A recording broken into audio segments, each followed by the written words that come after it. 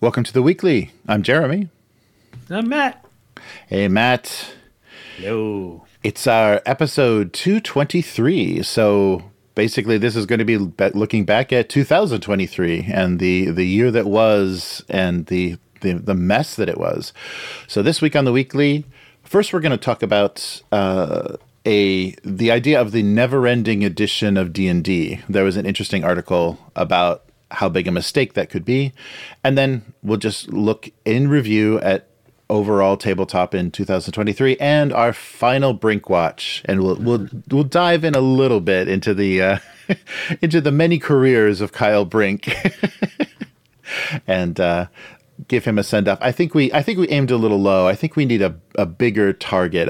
We need to go up the food chain a little bit at WotC if we're going to get any results. We're So going to that Hasbro guy. yeah, we should. We should.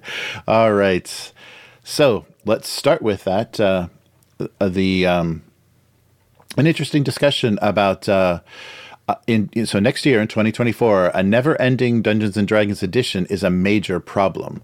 So this is Derek Garcia, and I forget the website. It's one of those websites that's like not it doesn't typically cover tabletop, but I thought this was an interesting approach, and it just basically talks about. And I think it's obvious from the people that they're hiring, the people running the show over there, they're going to turn the rule set into software, basically. And it's going to constantly be patched and updated.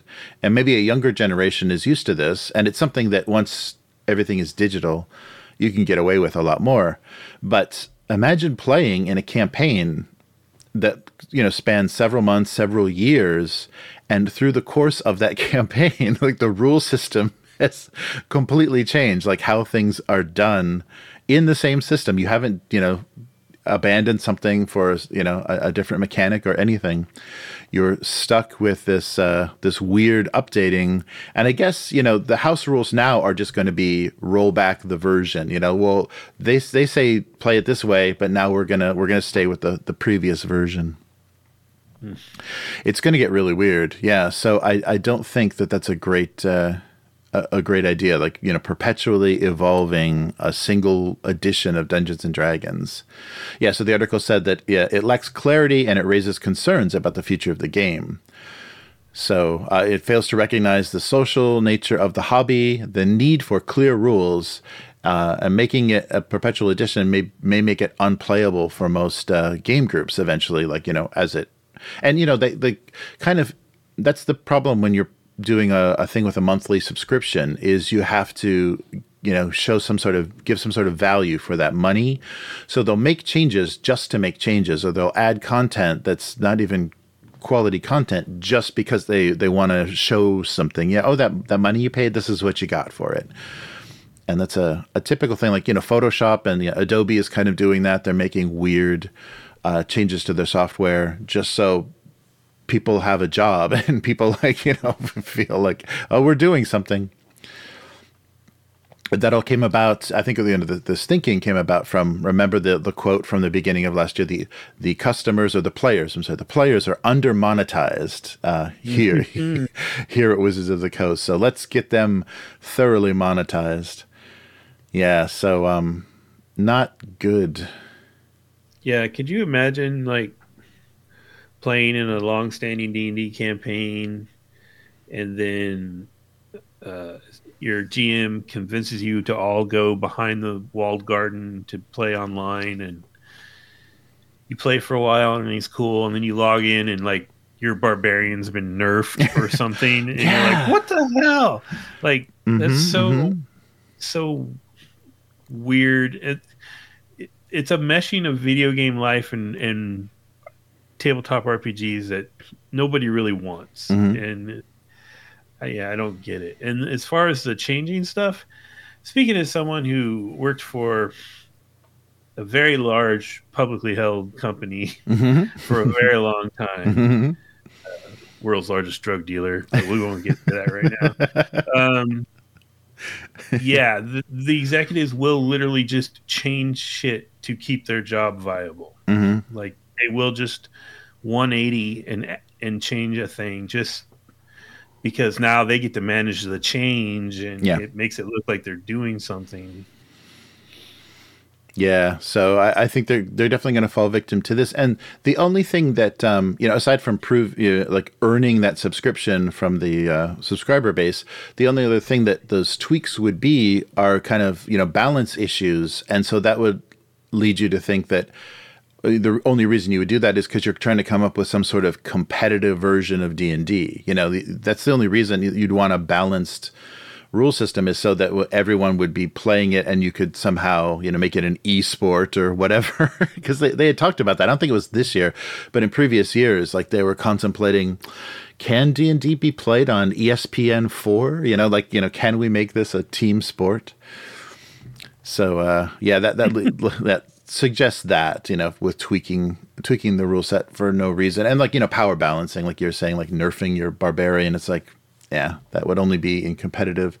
The article, interestingly, also talked about kind of the evolution of D&D rules, and talking about the move from 3.0 to 3.5, which was just 3 years after the launch, and we're coming up on 10 years, after the launch of 5th edition.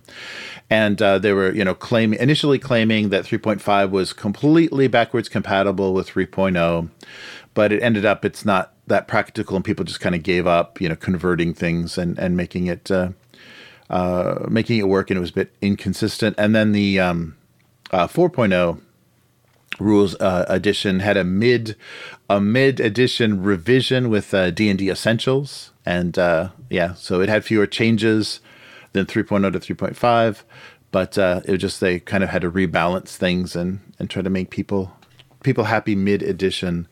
So that's How long was 4th edition even a thing? I feel like long. I feel like it got wiped out pretty fast. I think you're right. Yeah. Yeah, I think you're right. Let me see. I think they did. They very quickly said, let's 2008 to 2013. Yeah. Oh, it was longer than I thought then. The Paizo years, though, yeah, that's when Paizo took 50% of that market share from them. Yeah. Whenever I did play D&D in that period, it was like 3 and 3.5. Mm-hmm. I didn't play 4th edition until this year. Oh, wow. Wow. And I hated it. Yeah, I hated it.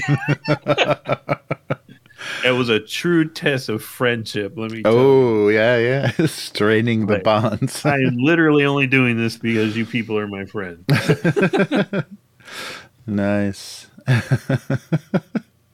Yeah, that's funny. And did they do it because they had liked the system and played it when it was originally out, or they just had never tried it, so they wanted to try it and you were the guinea pigs? No, the guy that ran it, he's really more of a board game guy than an RPG player. And for some reason, he decided he wanted to run a game. And he ran half a scenario of the One Ring, realized it wasn't for him, and then pivoted to 4th edition. And I think he was having fun with that because that's basically a board game. It's basically a complicated board game. Right. Oh, interesting. That's a funny pivot. And how would you like 4E is nobody's saying anything good about it. It's not easy. It's not very accessible. I mean, I guess, the PDFs are on drive-through and mostly, I think, about all the way back to even 2E, most of that stuff is still in print. But that's that's really funny.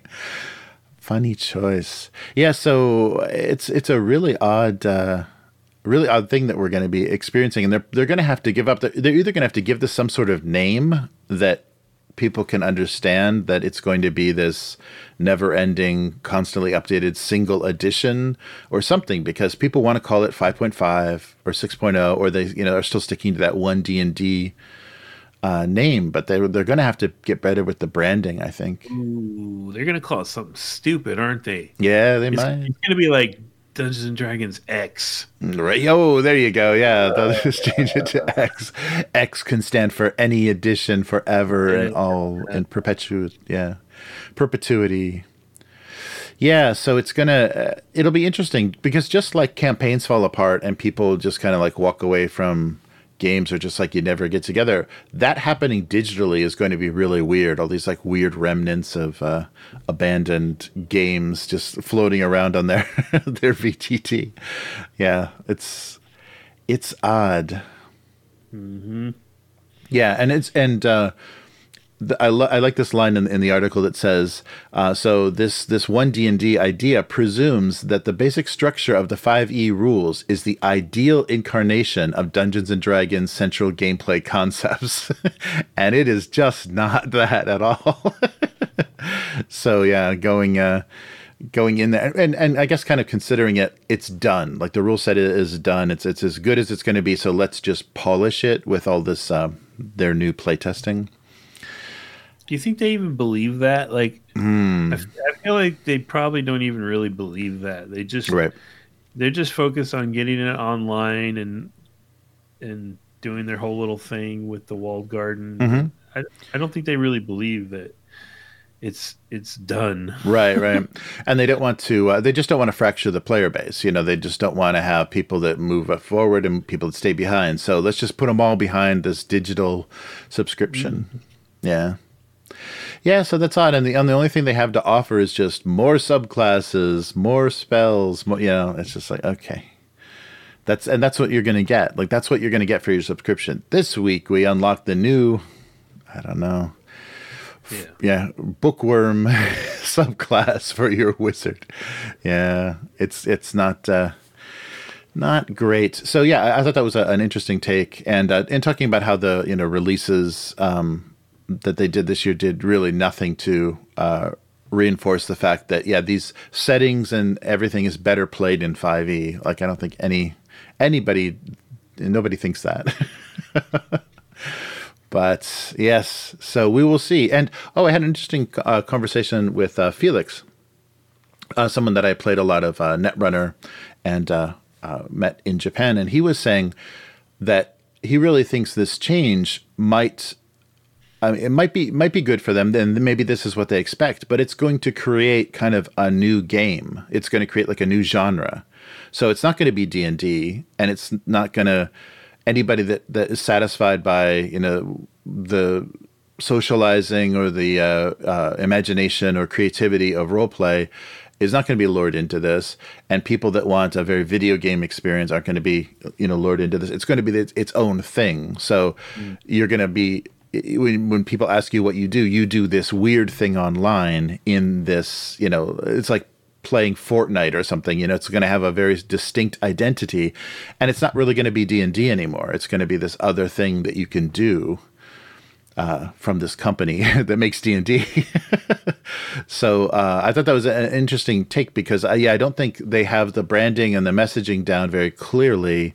And they're just trying to move everybody that's bought one of these books in the past 10 years into this thing, trying to monetize them, get them to pay. And I don't think it's going to work. It's going to they are going to fracture their player base in a way maybe they didn't expect, because they're making a style of play that doesn't satisfy maybe a majority of the players, is like going to be weird and incomplete and frustrating and maybe too expensive. And not only in the like subscription costs, but like, maybe the PC that you need, or, whatever you would need to actually, in a satisfying way, interact with this platform. So I thought that would be interesting if they really do like create some other thing and nobody thinks it's D&D anymore, so they can just change the name. or it'll just be D&D, and we'll never spell it out. Yeah, nobody knows what it means. It doesn't stand for anything anymore. Just those three letters. Yeah, I play D&D. I was thinking like game stores, like brick and mortar game stores. I mean, they've always had problems, but they're in big trouble now because Games Workshop is abandoning them, right?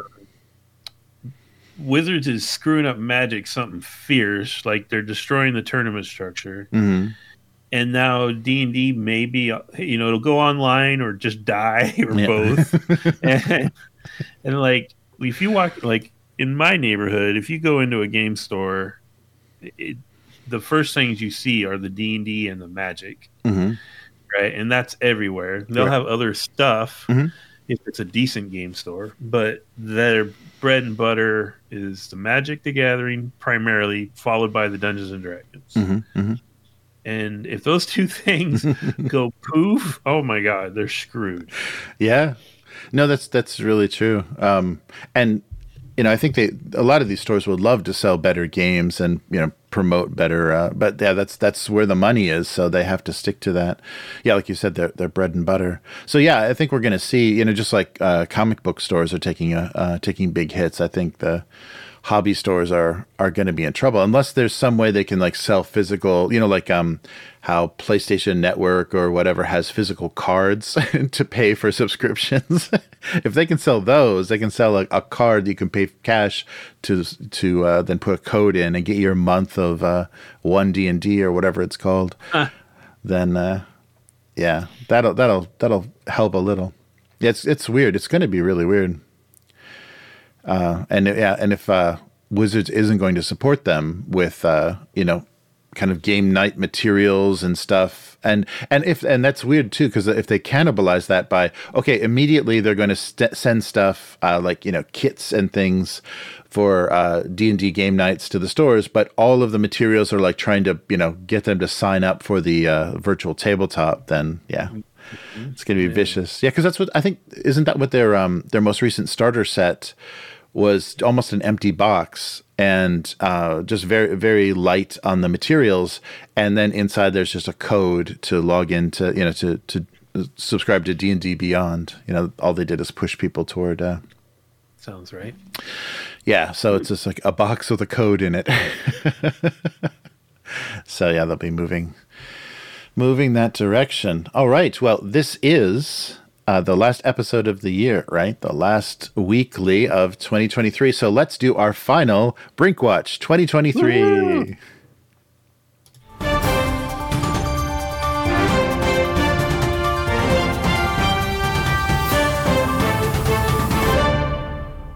Honestly, guys like me can't leave soon enough.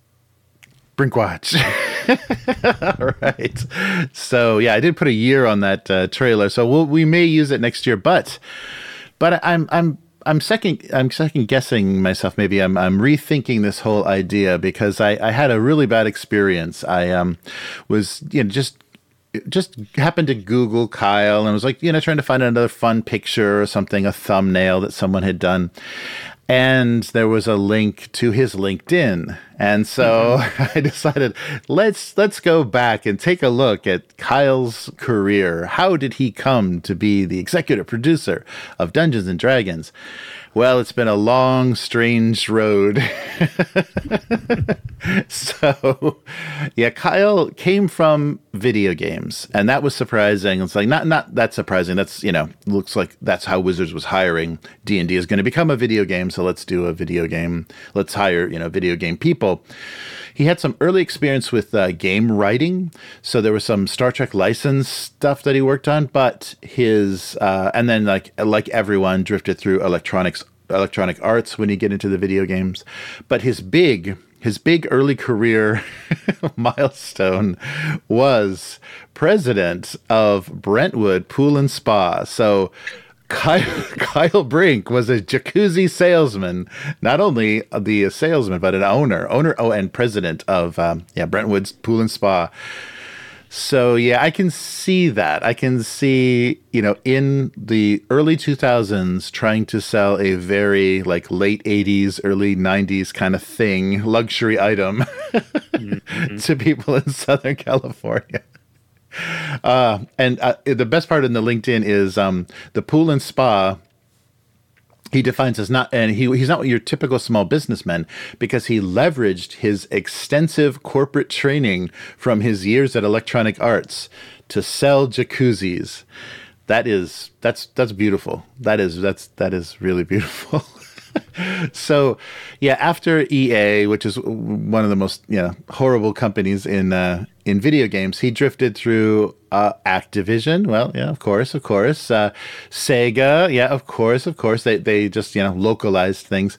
Was briefly involved in OnLive, which was one of those streaming, like you play it on their machines and they stream you the video, kind of what the cloud gaming and things are now.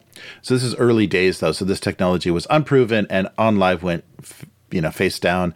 And then he stepped into the wonderful world of kind of internet promotional things. So working with Vigil and all of these like silly internet companies promoting like consumer rewards from like perk.com. So a lot of that kind of stuff. So he's got some experience with monetizing and grifting online, digital coupons and all that nonsense. So hopefully that's going to come into play sometime soon. And more recently, so right before Wizards of the Coast, he worked for the other probably two crappiest game companies around, ArenaNet and NCSoft. So was involved with Guild Wars 2 and kind of how they monetized that, because that went free to play very quickly, and then they did like all their treasure chests became loot boxes, and so he's got a lot of experience with ripping off customers. So that's definitely why they hired him, because it comes a lot from there. And I'm kind of suspicious looking at some of these positions. I think I have people I know that may have crossed paths with him, like while he was in the video game world. So that's pretty funny. Ooh, get the dirt. Yeah, I know, and I got to find out. But so I think through some of our Brink watches, we've kind of been mistitling him. So his official title is only executive producer of Dungeons and Dragons, because Wizards has a corporate structure. So he's not a CEO, he's not anything. So he's not even paid that great. And that's the thing that's interesting. So he's definitely so he started off like some of his early stuff was, creative director and he did writing and creativity, and he had that experience. He had that experience that all of those people that want to enter that professional managerial position, that middle manager for life, and just they make this decision. So they're having lunch. Coming back from lunch, they're looking at the window and they see the parking lot. And the parking lot is kind of divided into the creatives, the people that actually do the work, and then all of the managers. And the managers have all of the German luxury cars, and now it's probably all the electric cars and everything, and on the other side is like 20-year-old Japanese cars. There's like old Celicas and Camrys with dents and miscolored fenders, and it occurs to him upon seeing this that maybe I should step away from the creative side of this industry and move into the managerial. And I think a lot of people have that. Because the people that come from come from those useless degrees, they get like English degrees or communications degrees at a university. They don't know what they're going to do with that, and then they want to do something creative. They try to enter an industry creatively, and then they quickly realize I was born to be a middle manager. So they probably have like a blue collar family that scrimped and saved to get them through college. They've got a useless degree, but they implant themselves into this professional managerial position. And just jump ship for their pay raises. But I have a feeling Kyle is one of that ilk. He's definitely a buy pizza for the team and act like a hero kind of guy. Right. Yeah. Right. Yeah, and they should have, and they. I don't think he was the guy. He doesn't have the charisma, but he probably has the position that's they're willing to sacrifice to go out and apologize for the OGL. So that's why we saw him making his little podcast, route, his little circuit of all the people of color podcasts that he could explain that white guys were the mistake. That's what's wrong with this industry. So he. Was the person that I think they could that would take the bullet, take one for the team, but he didn't have to step down. It wasn't bad enough that they actually wanted to. They didn't want his head. They just wanted a weird corporate explanation, and then they were satisfied, I guess. Yeah, they're saving that for the next scandal. Yeah, right. Yeah. Yes. So I don't know. I think we're aiming a little low. I don't think Kyle is exactly. I mean, what how he handled himself in that apology tour was pretty lame. But I think there's bigger fish. So we'll think about this. We'll see if Brinkwatch makes it into the 2024, and maybe we'll aim a little higher. Well, I mean, there's the Hasbro guy. What's his name? Like. Chris something. Everyone's named Chris. Cox Yeah, Chris Cox. That's right. Yeah, that guy's a sleazebag. Yeah. He'd be a good one to follow. Yeah, that's true. Because coming from Microsoft and his training at Microsoft to acquire to kind of the Borg strategy of just assimilate and tear apart all competition. Yeah. So we'll see what happens, and so I think a new target will be obvious once this whole new D&D thing starts happening. We'll find out, and it may even be that technology guy, the other Chris, that is responsible for the kind of the guts and the the monetization strategies and whatever algorithms and everything they're going to use to fleece their customers. That's the guy that seems like is going to be the most to blame. I think he's another Microsoft guy, but he's the software guy. So we'll see who steps up. But yeah, Kyle was much more interesting and much more. I know this guy than I thought. I thought he would be. Looking at his career, I know this fucking guy. Yeah. So what do you think when he was selling the hot tubs? I'm thinking he was driving like a Miata or maybe even a convertible Corvette. Yeah. He might have been wearing a chain. Right. Yeah. Right. Yeah. Oh man. Hitting on soccer moms to want to get a jacuzzi. Yeah, I'm sure he had some really tempting offers. He offered to demo many units. Yeah. Personally oversee the installation. Yes. Oh man. So I guess though, moving from the dated world of hot tubs to the dated world of pen and paper role play is perfect for him. It's all nostalgia. It's all 80s nostalgia for Kyle. So we'll see. So thank you, Brinkwatch. You've served us well. What a character. It was interesting. Somebody posted a clip from one of the podcasts, and the comments under it were really interesting. They were kind of defending him. He didn't say anything wrong. What's so bad about what he said? Like, okay. Yeah. This weird corporate apology. People fall for that. I mean, it works. That's why they had him do it, because it works. People are like, yeah, he's not a bad guy. Yeah, they're just, they're always thinking about inclusion. That's what they're all about. They're never thinking about the money. Oh man. People who've never been hurt in their life are like, oh yeah, this is great. Yeah, right. He means what he says, and he says nothing. But thank you, Kyle, for a year of entertainment. I've enjoyed despising your weird position about what D&D should be as the executive producer of the game, and get better at not sanitizing these games and making them unplayable and actually sell some books. I mean, I think that's going to be the big saving grace for his career next year, is he won't have to sell books anymore. He'll just have to go back to selling subscriptions like he used to do at Viggle.com or whatever. So he'll be right in his wheelhouse. It's like, yeah, right, I got to send some scammy emails out to people to get them to click on links. Yeah, 50% off. So we'll see. We'll see what happens. I want Wizards to pull up and move to a small office building in Scranton, Pennsylvania. Yes. And Kyle Brink become part of an office thing. That would be great. Yeah, a documentary about the inner workings. All right. Well, let's take a look back. Let's look at this year that we're finishing off right now. So 2023 started off.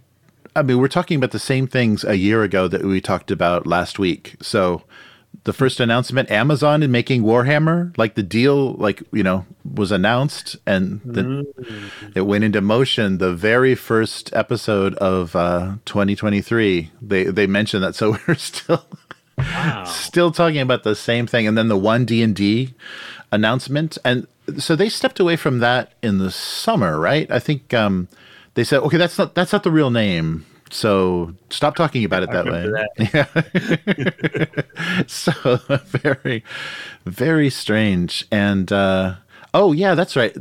This was something I completely forgot about for 2023. So did you finish your Dungeon 23 level dungeon, Matt?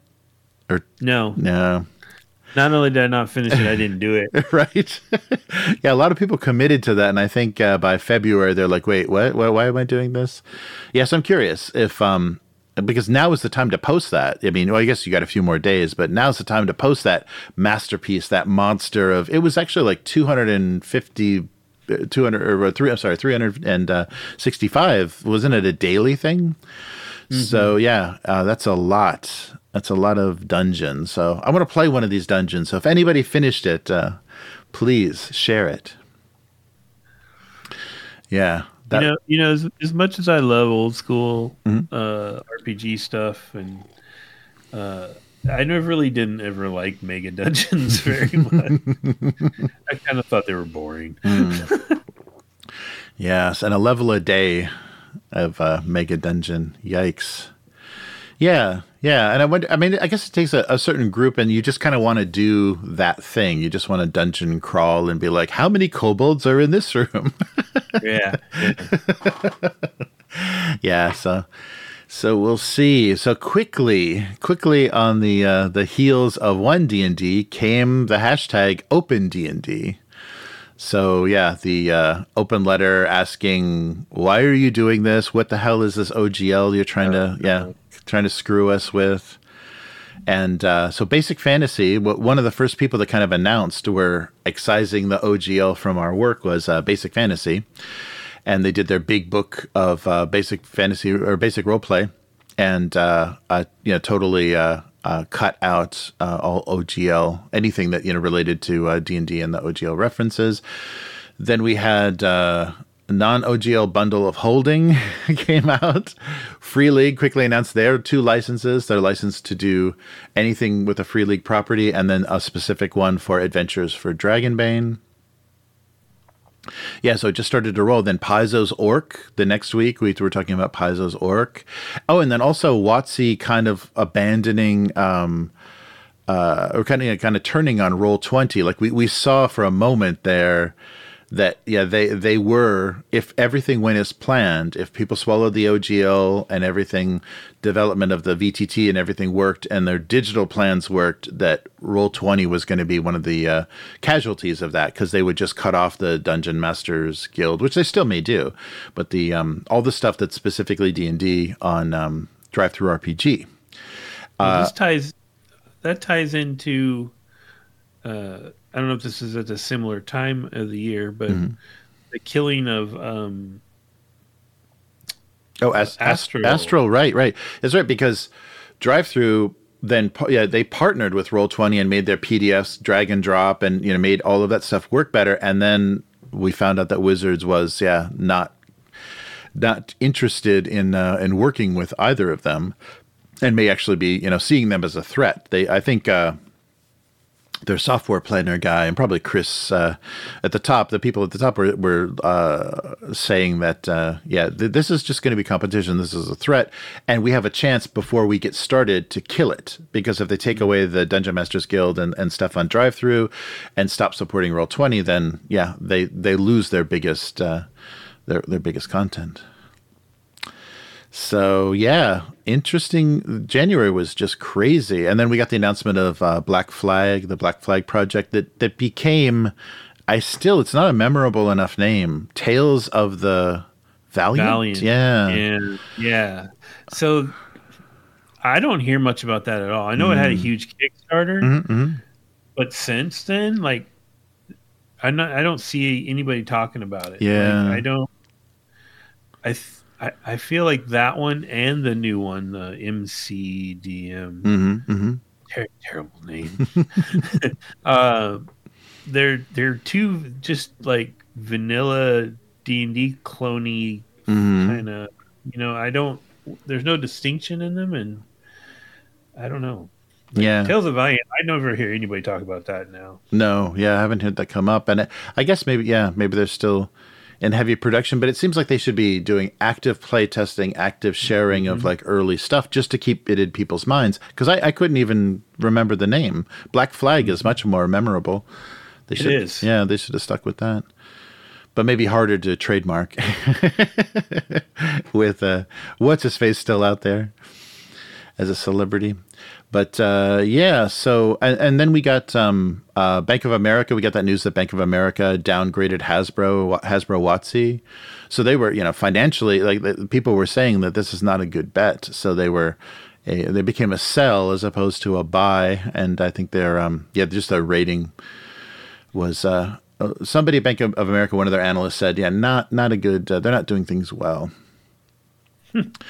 So. Yeah, and so and then we got the news of other people like Demiplane, all that Nexus stuff. So the digital platform that I think Paizo chose for Pathfinder and Starfinder was that Nexus platform, which I haven't seen much of. But yeah, those are their digital tools. I guess the equivalent of their D&D Beyond. So hopefully that continued. But yeah. Yeah, it was very quickly. There was a lot of shenanigans, and I guess that powered a lot of the oh my god, D&D, the thumbnails for YouTube for quite a while. I think through most of the summer. Oh, that's right. And then we had they did that weird creators conference thing where they invited YouTubers. Oh yeah, did they like sign NDAs or something? Yeah, and had that. Their corporate messaging like rammed down their throats, and but that was good. You could kind of see coming out of that. You could kind of see, and some of the people that were actually disruptive at that event, because like we want real information. We want these questions answered. Will you answer these questions? And so there was a lot of you get to see like kind of who was really interested in the integrity of the game and like the community, as opposed to just the people that were there for the goodie bag or the cred, for their channel. Yeah. So it was good, and that's when I discovered Indestructible Boy. That was when I first was watching his channel as the kind of the fallout of that convention. Pre-fall of Indestructible. Yes, pre-witch hunting artist. He's on a bit of an apology tour himself. Yeah. I hope this doesn't hurt his, I think it's Vagabond, his RPG that he's developing himself. I hope this doesn't, because, he did a Kickstarter to support the production of, so basically you just get work in progress PDFs, you're not guaranteed anything, you're just allowing him to work full-time on designing Vagabond, and that was successful. He got like $30,000 or something to do that. So hopefully this doesn't, hurt his support, and he can actually finish his game. We'll see. But yeah, it's just like that witch hunt stuff. I mean, it gets clicks and eyeballs and views and ad revenue, but I think it's very short-sighted, and there's all and I think it's a symptom of what people do on. Or did on the platform formerly known as Twitter, is just want to find find a way to criticize Hasbro, just want to go after them. And we had the announcement there will be no Dark Sun for 5e. Surprise, surprise. Thank God. Can you imagine? They're not going to butcher like Spelljammer and everything else? It's just going to be like sandals. It'll be kind of like a beach setting. Everyone will be wearing sandals, and it's just like bathing suits, and it's casual, and the halflings won't eat you. And yeah, it's cool. It's cool. Yeah, I can't imagine them trying to sanitize that. But and we got the AMC's Walking Dead universe. That's right. That's how it was promoted to AMC's Walking Dead universe. So Free League announced, crowdfunded, and fulfilled the Walking Dead universe all in 1 year. So yeah. What month did they announce it in? Probably February. I think this was the announcement for the crowdfunder. So I think it was February. It looks like from the episode number here. Yeah, that's a really good turnaround. Yes, yeah, pretty impressive.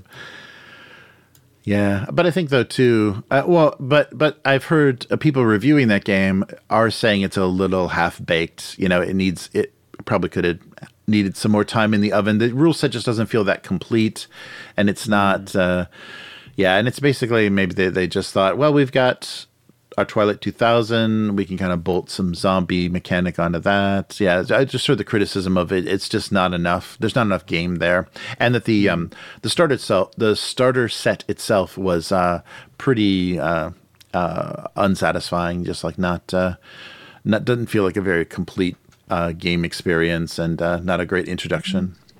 That's too bad. Yeah, yeah. But I don't really care because that property, I didn't understand why they were doing that anyway. But right. but I like Free League, so if it's their first big trip up, then it's too bad. Yeah.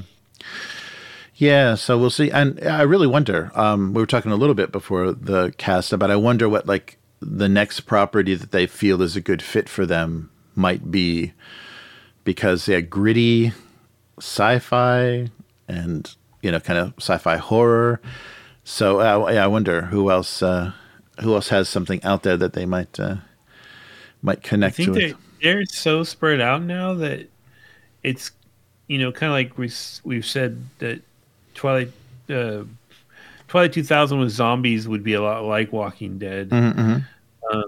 I feel like anything they picked up now, if it was like a licensed property, would probably just feel like one of their other games, maybe. No, that's true. Yeah, that's really true. They've got an Apocalypse game. They have Coriolis is a good sci-fi game. They have Alien on top of that.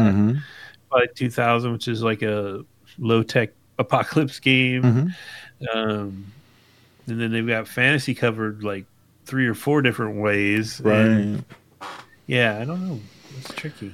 Yeah, but hopefully, I mean, I think they've got enough. I think that any gamer looking at their kind of catalog could find something that they would enjoy as far as setting, and as long as they liked the Year Zero system, I think they could be satisfied. But I wonder, but I wonder what the temptation will be, because it's probably always happening at these trade shows, Gen Con and stuff. Someone comes up to them and kind of pitches an idea representing a brand. So isn't that funny? Like, so at agencies, talent agencies, brands actually have agents. So like Coca-Cola has a guy that goes around and tries to, find synergy with other brands for Coca-Cola. So that's why you get Xbox coupons on the sides of Coke cans and stuff. So I'm sure there's people at Gen Con prowling around with these properties they want to get an RPG made for. Do you want to license this? So we'll see. We'll see what happens. Yeah, I'd like to think Free League just got cornered, by the AMC guy, the Walking Dead guy, and they're just like, oh, okay, we'll do it. Just go away. Yeah, so we'll see. All right. Where can people find you, Matt? I am on Threads and Instagram. It's at Hargold, HARGALD. And not this coming Friday, but the following one, we'll be picking up our big finale for the Deathmatch Island here on the stream. Yes, so tune in. Yeah, tune into that. If you've been following along, we're on our second island and heading for our third, possibly, if we survive. Excellent. How about you? And I'm still doing my single panel gag cartoon. So if you go to Abuse Cartoons on YouTube or Twitch, I draw that on stream. You can read that at gocomics.com/domestic abuse, and just Abuse Cartoons on all social media.